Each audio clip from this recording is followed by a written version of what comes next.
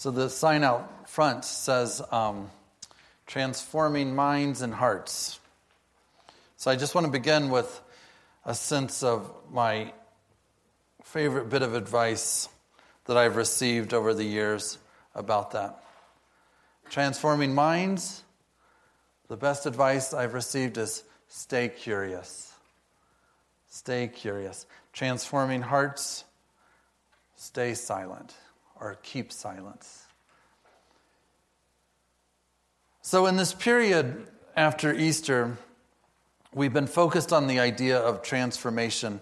This 40-day period after Easter when Jesus was with his disciples as a time of reflecting upon what it means to be in the light, to be resurrected, renewed, transformed toward new life. And we have these little bracelets that Ariana gave out on Easter Sunday.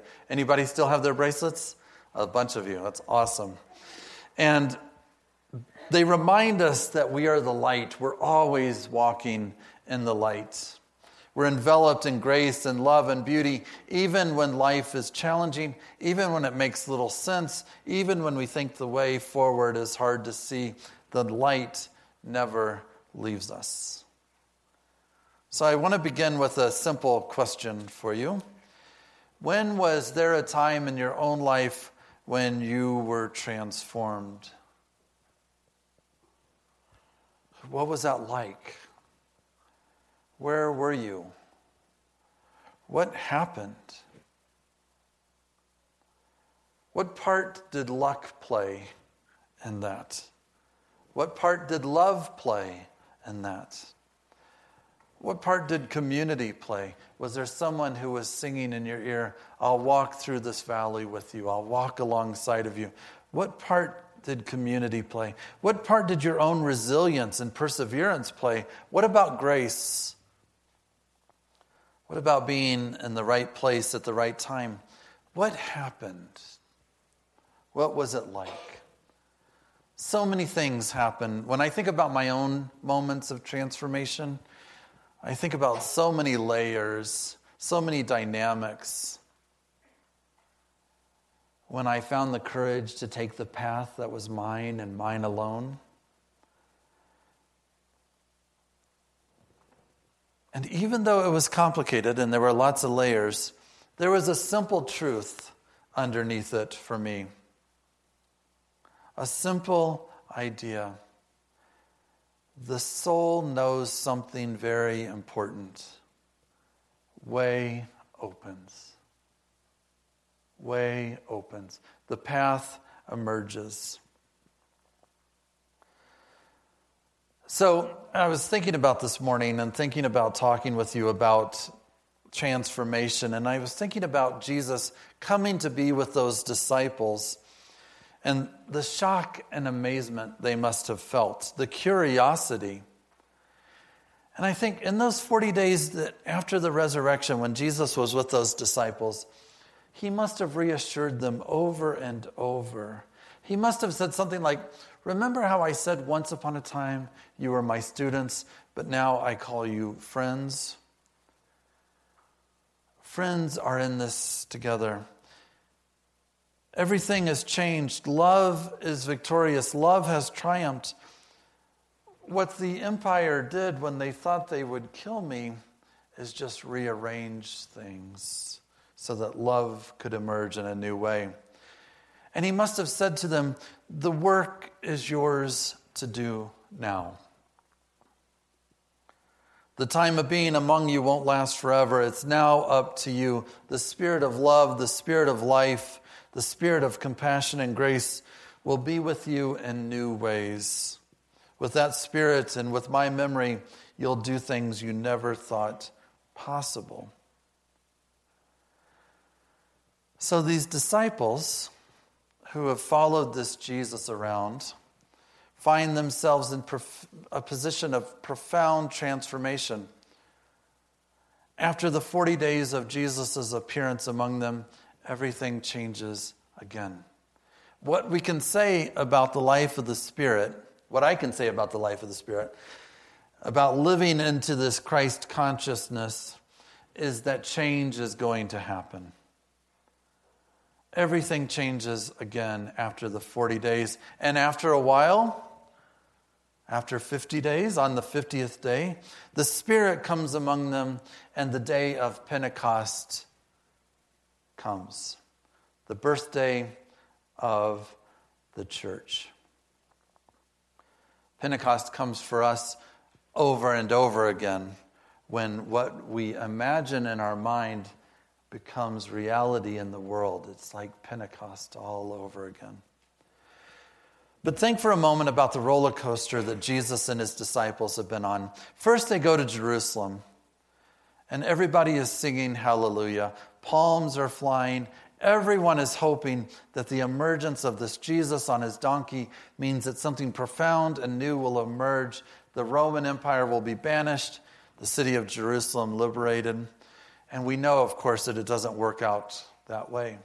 By the end of the week, he is dead, executed. Everything has changed.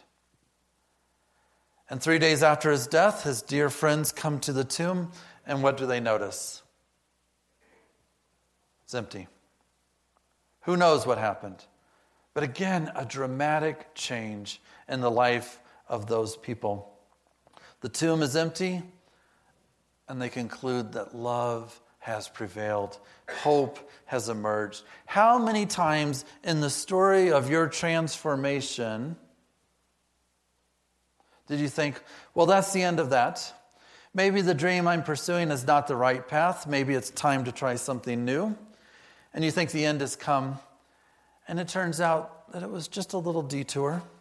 The path emerged, way opened, and there you are, transformed, renewed, re-energized. The tomb is empty. New life emerges. Those disciples are confused, they're afraid, they're unsure, and Jesus then appears to them. It's I. The empire, silly empire, thought that it would kill me, and that would be the end of the story. That's not how it works. That's not how it works. They thought they could kill my message of love and compassion. They thought death was stronger than my message of life. My message of life overcomes death.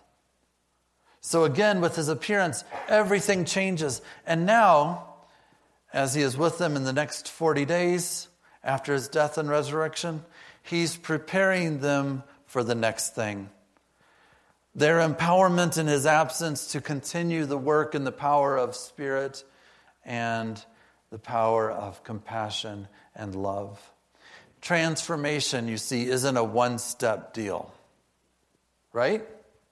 As soon as you process the reality of this new life in your transformed world, the next thing happens. The next growth, the next opportunity, the next path. When I went to seminary in Washington, D.C.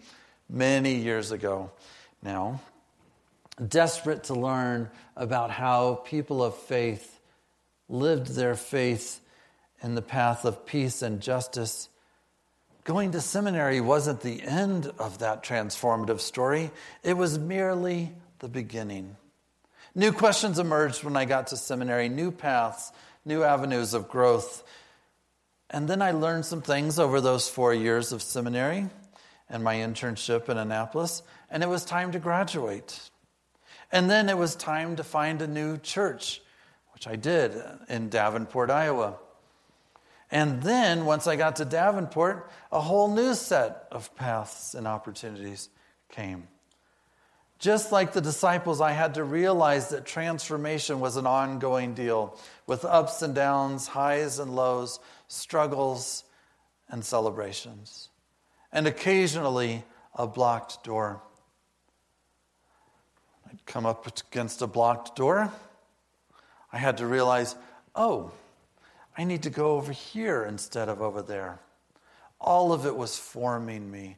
All of it was transforming me and growing my sense of empathy and compassion. The whole point, whether you're Buddhist or Unity or Christian or agnostic or never been in a church before, whatever you are, all of it is in the service of greater compassion and empathy. All of it serves our growing sense of connectedness. So, as I was thinking about this morning, I called Connie, or maybe she called me. I don't know. We talked. And, right? We talked. And she said, we've been talking about transformation, and we've talking about how Jesus hung out with his community, and we've been talking about the butterfly and coming from the little, whatever. What's it come from? Chrysalis. And we've been talking about that. She said, but I'd like to hear something practical about how do we start, right? If I'm feeling stuck right now, if somebody is feeling stuck, what can they do to get down the road? And so I remembered these 10 steps, how to begin changing your life by Forest Church. They're in your bulletin.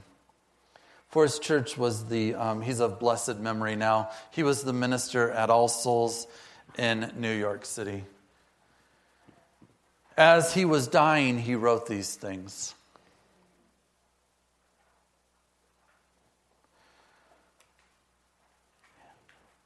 Number 1, begin here. Begin here. How deeply you would long for all the things you take for granted if suddenly you lost them. So much of what we want, we have already. So what you have, want what you have. Begin here. Begin now. You have everything you need. Everything. So begin now. Begin as you are. You have this whole treasure chest of memories and dreams. Everything that's happened to you has brought you to this point. Put one good memory with one good dream, and you're ready to begin. Begin as you are. Begin by doing what you can, not more, not less, what you can. You have gifts, you have talents. Nobody else has them in quite the way you do. Begin doing what you can. All right? I love this one especially. Begin with those who are closest to you. My whole ministry over the years has been about human dignity, human rights, and I want desperately to end torture in this world. I want desperately to end the death penalty in this world. I want desperately for an end to war. You know what Yvette Flanders said this weekend at downtown? She said, every war is a civil war because every one of us are brother and sister. We all belong to one another. Every war is a civil war. So I want to end that stuff.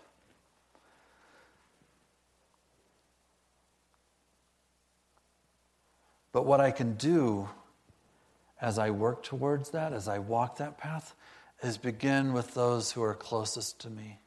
I can talk to them about why I'm passionate about it. I can love them.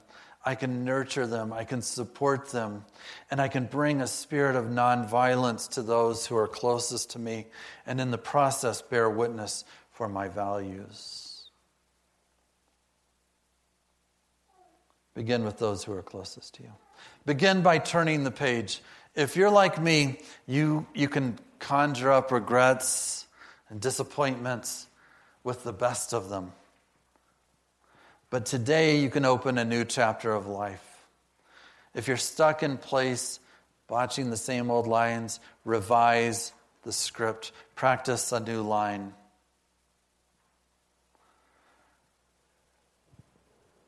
Turn the page. Begin by turning the page. Begin by cleaning up your slate. Don't erase the past. File it by experience to keep it handy should you need it. But don't obsess over it. Ticking off a growing list of grievances gets you nothing from life's store. As for the things on your to-do list you'll probably never do, let them go. Lovingly let them go. Right? By cleaning up your slate.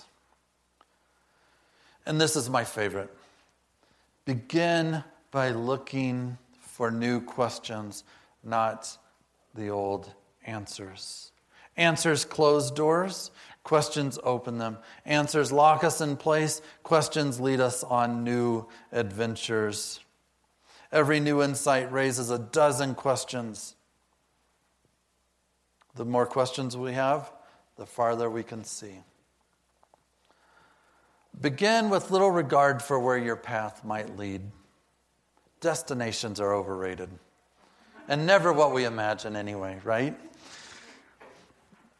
Somebody just told me between the services, hey, you know what? I'm going to Mexico this week because I saw my father save up all this money. And he said, when we retire, we'll take all this money and we'll travel. And they weren't able to do that because things changed. So we never know. We never know where the path is going to lead. So invest your joy in the journey. Last, begin in the middle. Our lives will end mid-story, so why not begin there, right? We're just in the middle of it. Don't wait around for the perfect starting pistol or until you're ready. You may never be ready. No reason to wait in the grandstand for some official to guide you to the gate. Jump the fence, enter the race in the middle, here, now, as you are, by doing what you can with those who are closest to you, by turning the page, cleaning up your slate, looking for new questions, and with little regard for where it might all lead. Begin small. Begin small. The first step is a miracle. You're a blessing. You're a miracle. God bless you. It's really good to be with you this morning. Blessings on your journey.